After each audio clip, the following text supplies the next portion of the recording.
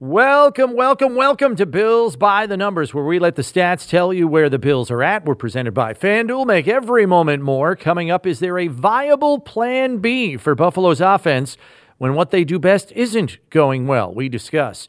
And we talk Giants with John Schmelk from Giants Radio on what we can expect Sunday night in Week 6. Let's get this thing back on the rails.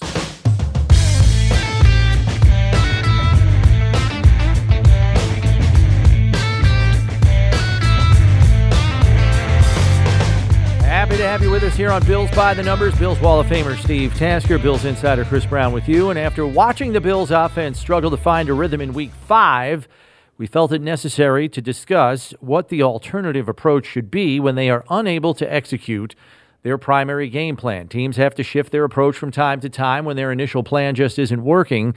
To this point, success has been found with a short to intermediate pass game predicated on quick throws, more 12 personnel this year than last year. Their run game, for the most part, has been better, though it wasn't in Week 5. They steered away from play action last week. Play action has been very fruitful for them.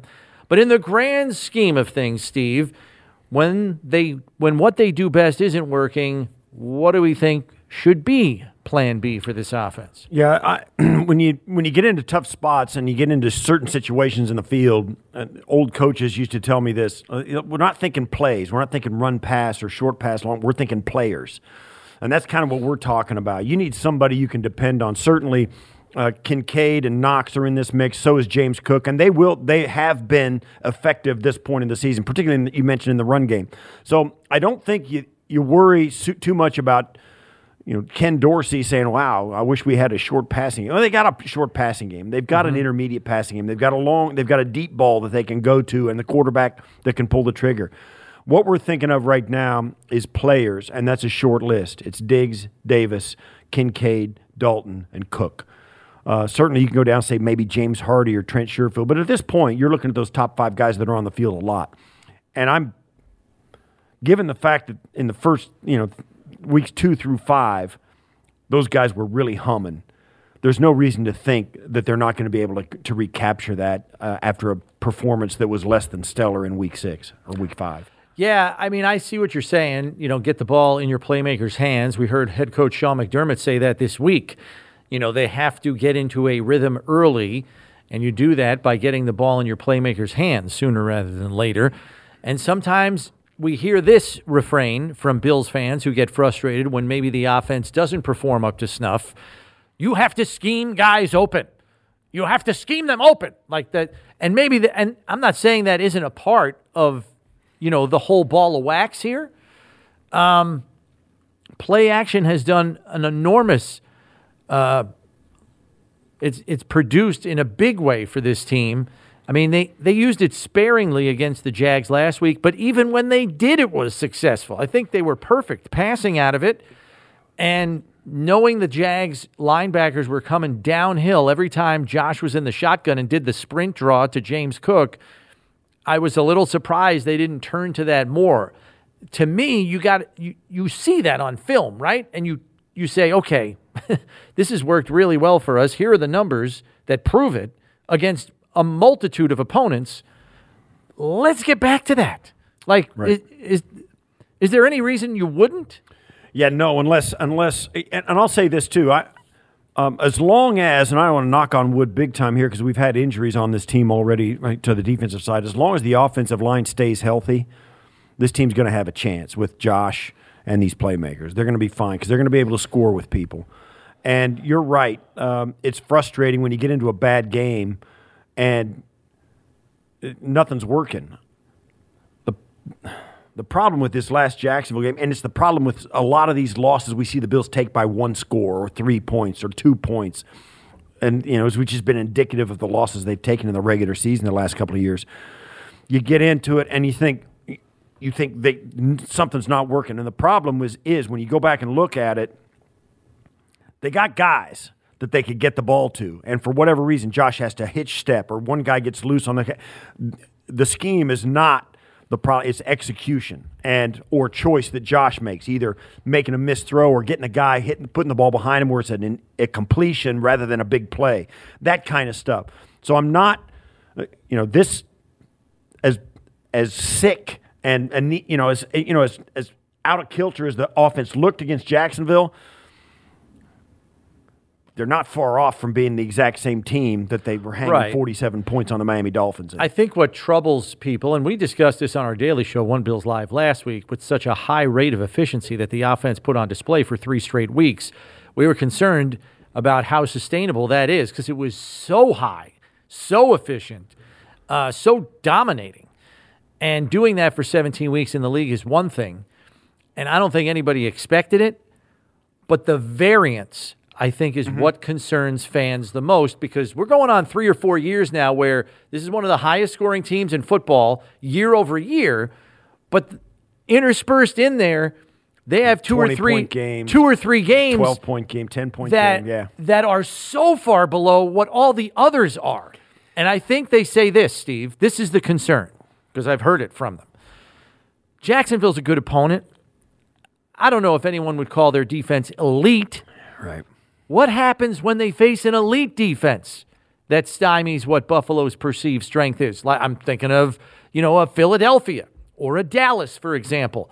What happens then? Maybe they look poor. They don't look as good as they usually do, and you can understand it. I think when you see this variance of play against a defense like Jacksonville, which is a good defense, but not elite, they worry. And I understand why. And it's an execution thing more than a scheme thing. Again, I get it, but it's not going to calm the nerves of Bills fans when they see it. If it was all easy, it wouldn't be any fun. I mean, you're going to have to give some credit to some of these teams, and they're going to make some plays against the Bills. No question about it. But know this, you've got a quarterback that can out-athleticize and put a cape on and outperform an elite defense. We've seen him do it before. Yeah. You've got to play well against them, no question about it. Everybody's got to play well against an elite team, but that's what really good teams do, and the Bills are that. And at times, the Bills are elite offensively. We've seen it already this season in 3 straight weeks right before the Jacksonville game. Mm-hmm. You've got one of the best playmaking quarterbacks in the game today. You've got one of the elite wide receivers in the game today. You've got one of the best offensive lines in the game today. And just because they have a day like they did in London doesn't mean that's changed. So, every team can go out and throw a stinker. The Bills do it once in a while. There's no question about it. But you got to know, against a team, against most opponents, when things are on schedule, they're in their own building, it's a 1 o'clock or a night game on a Sunday, they're going to show up, and it couldn't have gone worse for the Bills offense. And it was all Jacksonville could do to hang on by their fingernails to get a 1-possession victory. That's how good this team is. We thought, and Bills fans, you said it, they are going crazy over how bad the Bills looked. They lost by 5 points to a team that had been waiting on them for 2 weeks. And right. And I think so. Calm down. Well, yeah, but maybe this is more of a byproduct of how high the bar is that this team has set for itself. And so when they don't come within 2 degrees of that bar, people are like, what's wrong? Oh, my God. And, they got people now saying, well, we got to trade for a guy. We got to get a top-flight quarterback. We got to make no. Hey, calm down. Yeah. This is the team we have. Get behind it. Don't wish for a different team. Don't wish for them to bring in different players. This is the team we have. These are the guys that this coaching staff and this GM and these players believe in. This is a team that they believe in. They can go and beat anybody. Don't ask them. Don't change. Don't wish for a different team. This is a really good one. So you don't start looking for the life raft. You don't need it. You haven't hit an iceberg in the middle of the Atlantic. Right. So this is a good roster. It's a deep roster just for this reason. Yeah. These reasons. And they're going to be able to sustain this better. And you look around, look at the team they're playing this week in the Giants. Injuries are going to be a problem for everybody. Just count on it. But the Bills are in a position to handle it better than most teams are. All right, so let's flip it around to that defense that you referenced. now that they've got some holes to fill due to injury with 3 starters now out indefinitely. It's a matter of trusting your depth, and I think they're going to be perfectly fine at defensive tackle. Poona Ford's been inactive the last 3 weeks. He is going to step in and step up. He's a proven starter in this league. I don't really think they lose a whole lot there. He's a really good player. Now, Daquan's a great player, and he's been disruptive. Yes. It'll be different, but don't think it's going to look bad. Right. I don't think there's going to be a tremendous drop-off there at all. Corner's getting a little dicey because we found out this week that Dane Jackson has a foot injury. So now you've got Kaiir Elam. You're wondering, is Christian Benford going to be healthy enough to get back in the lineup? What is Dane's situation the rest of the week? So it's a little squirrely there. You have Jamarcus Ingram on the practice squad. He was a practice squad elevation last week. Presumably he'll be this week, knowing that Dane and Benford are like finding their way back to 100%. And then linebacker, A.J. Klein's on the active roster now. He's a proven veteran, but he has limitations to his game. And then you have Dorian Williams and Tyrel Dotson working in the mix there too. How do you kind of see that all shaking out? Is it let's see how this guy does? Like, there's some experimentation that's going to have to go on the next couple of weeks, right? Right, that's right. And there'll be an adjustment period. And McDermott will be all over this, and the defensive staff will be all over it as well. They're going to have a different set of skills out there than they had when Tre'Davious White and Benford were out there, or Benford and Dane Jackson. So they're going to get acclimated to what this team does well defensively in the back end. And plus, Micah Hyde and Poyer are going to be back there as well. So that's a safety net, and they'll be able to communicate it. Taron Johnson's still going to be out there. He's going to be all right. I think the young athleticism of these linebackers may be something that buoys this back end a little more than we thought they could. Yeah. Dorian Williams and Christian Terrell Bernard, those guys can run, and they can run and hit. You and I were laughing on the regular show. You know, when Dorian Williams got out there, he saw it pretty well. He was just coming in too hot. He was coming in too hot. He saw his adrenaline was off the charts, and once he can take a deep breath and start to play within himself, he'll be better when he doesn't fly around like a ping pong ball. So there is going to be an adjustment period. I think we have to wait and see as to what the coaches feel like they have and what they can do, because there may be some things that they can do better than they could a week or two ago because of the athleticism of these guys. We'll see. If you think the Bills have problems, wait till you see what their opponent is dealing with this week in the New York Giants. For more on the lowdown of what's been ailing them, we have Giants pre- and post-game radio host and co-host of the Big Blue Kickoff podcast, it's John Schmelk.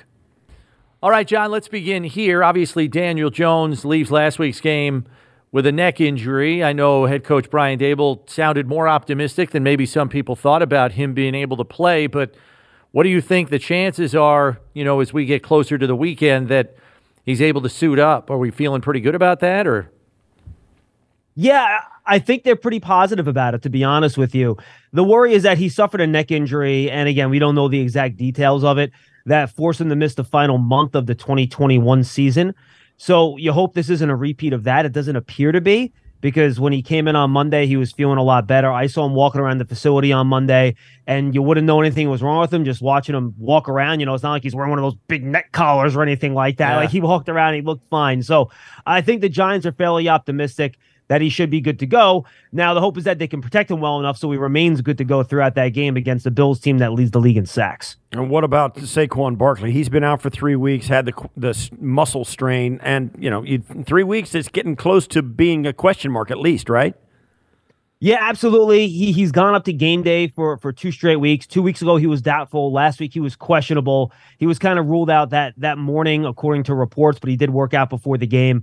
So I think he's getting there. He's really important. Saquon's had ankle injuries before. It's something he's trying to come back from, and they're trying not to bring him back too early so he looks like himself when he is back on the field.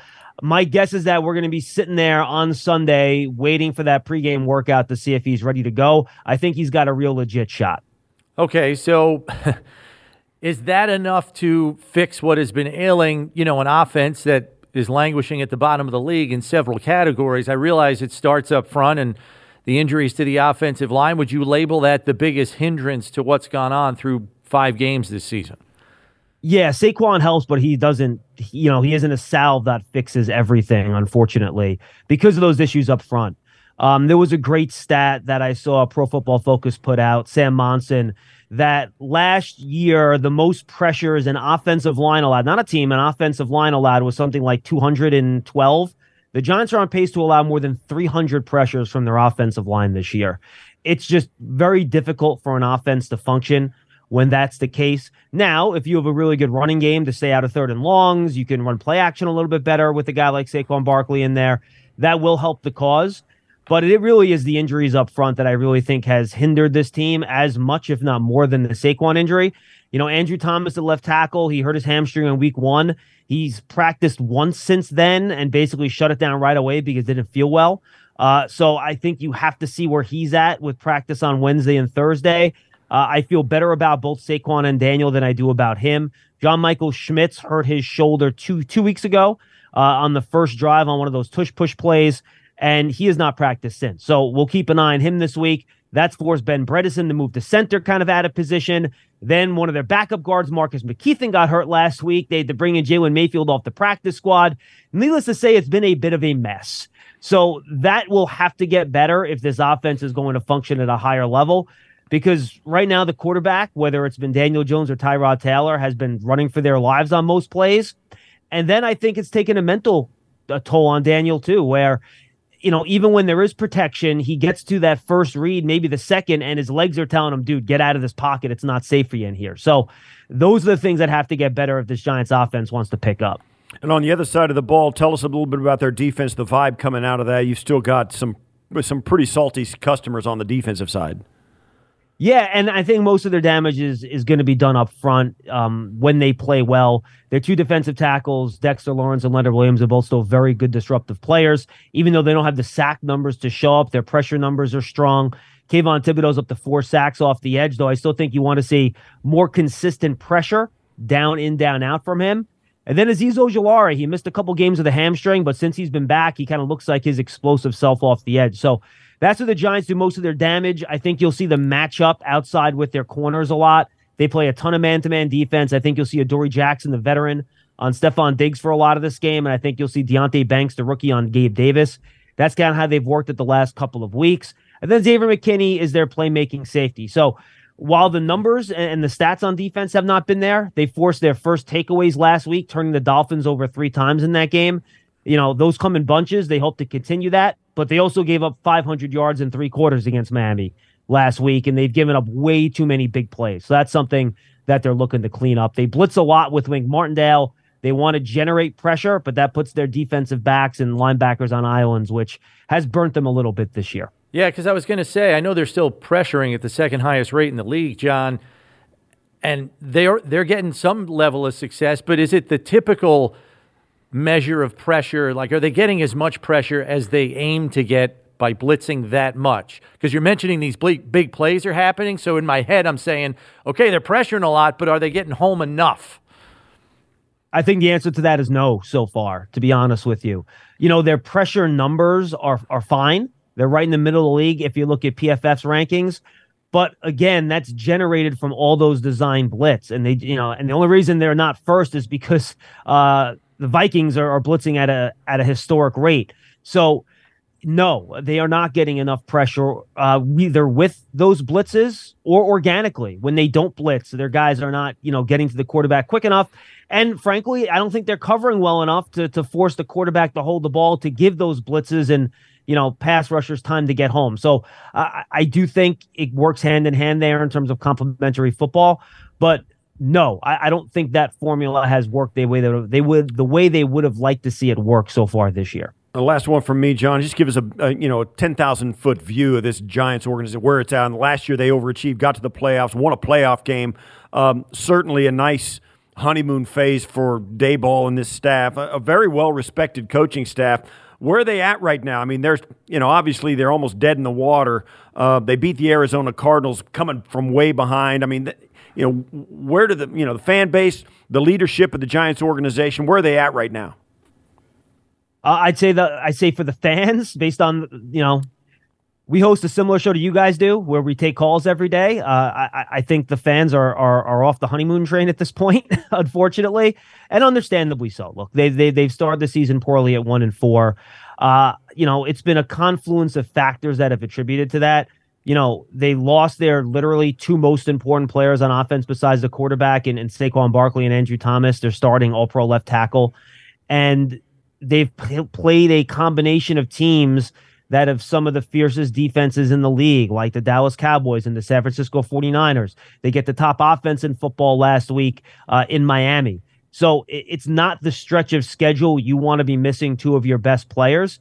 And throw on top of that, it's been rotating, musical chairs on the offensive line against some really good pass rushes, and nothing's worked. It's one of those stretches of schedule where nothing's worked, and you hope as you get some of these guys back healthy, and I know the Bills have suffered a bunch of injuries on defense here too, that you can just get something going on offense consistently. I mean, they're down at 11 points per game, guys. You're just not going to win games doing that, regardless of what the rest of your team is, and their -5 in turnover ratio. Put all that together, it's just one of those stretch of games where nothing has gone right, whether it's the schedule, injuries, turnovers, or otherwise, and they're trying to figure things out. And obviously, the Bills, as good as they are, it's going to be a tough week to do that in prime time. John, thanks for the time. We'll see you up here on Sunday. All right. Appreciate it, guys. Look forward to it. Hey, Bills fans, get in on the action with FanDuel, America's #1 sportsbook. Just download the app today to play any way you want. Plus, with live betting, you'll get updated odds on games that have already started. Best of all, you'll get paid your winnings fast. Make every moment more with FanDuel, official sportsbook partner of the Buffalo Bills. We transition to the numbers game, where Steve is going to be quizzed on some offensive productivity of the Bills, mainly from last year. We'll see how Steve's short-term memory is on some of these.